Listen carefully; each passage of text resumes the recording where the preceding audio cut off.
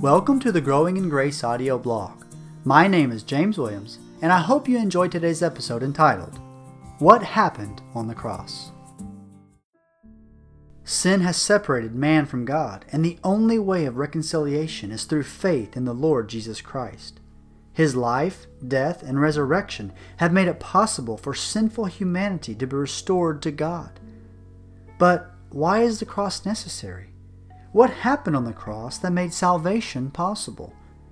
We'll continue our study of Great Doctrines of the Bible by Martin Lloyd-Jones by examining chapter 28, The Atonement. While there are many things Jesus did that are not recorded in the Gospels, each of the Gospels highlights the cross. In fact, Lloyd-Jones states that on average the Gospels devote 1/3 of their space to the death of Christ. Such emphasis is carried out in the book of Acts and in the teachings of Paul. This implies that the death of Christ is of vital importance. It is possible to talk about the cross but have a false view about what actually happened. For example, Lloyd-Jones notes how some argue that the cross was a tragedy or an accident. Some see the cross as a failure, an unexpected surprise even to Christ. However, Scripture teaches that the cross was not only expected, but it was the very plan of God in order to accomplish salvation. Lloyd-Jones lists other false explanations that must be understood and worked through before providing the biblical explanation.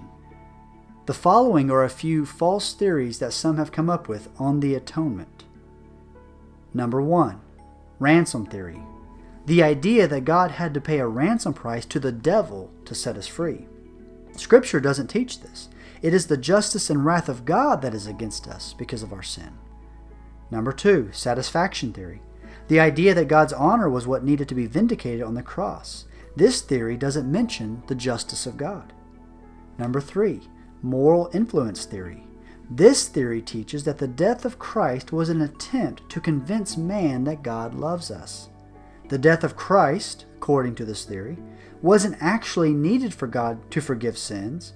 It simply is an attempt to convince us that our sins can be forgiven. Number 4. Governmental theory. The cross was just an attempt by God to show man the seriousness of sin. Number 5. Mystical theory.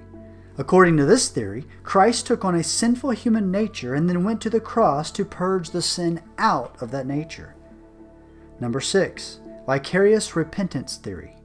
The idea that the cross was God's offering of repentance on behalf of mankind.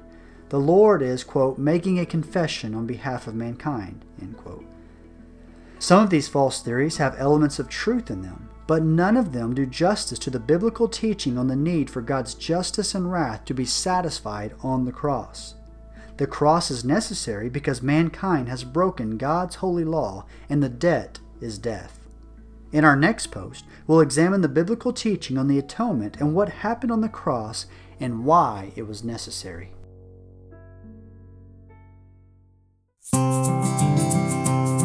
Thank you for listening to the Growing in Grace podcast. I pray this episode served you well. If so, consider sharing on social media or leaving a rating on iTunes so that others might be encouraged as well. May God strengthen you this week as you continue to grow in grace.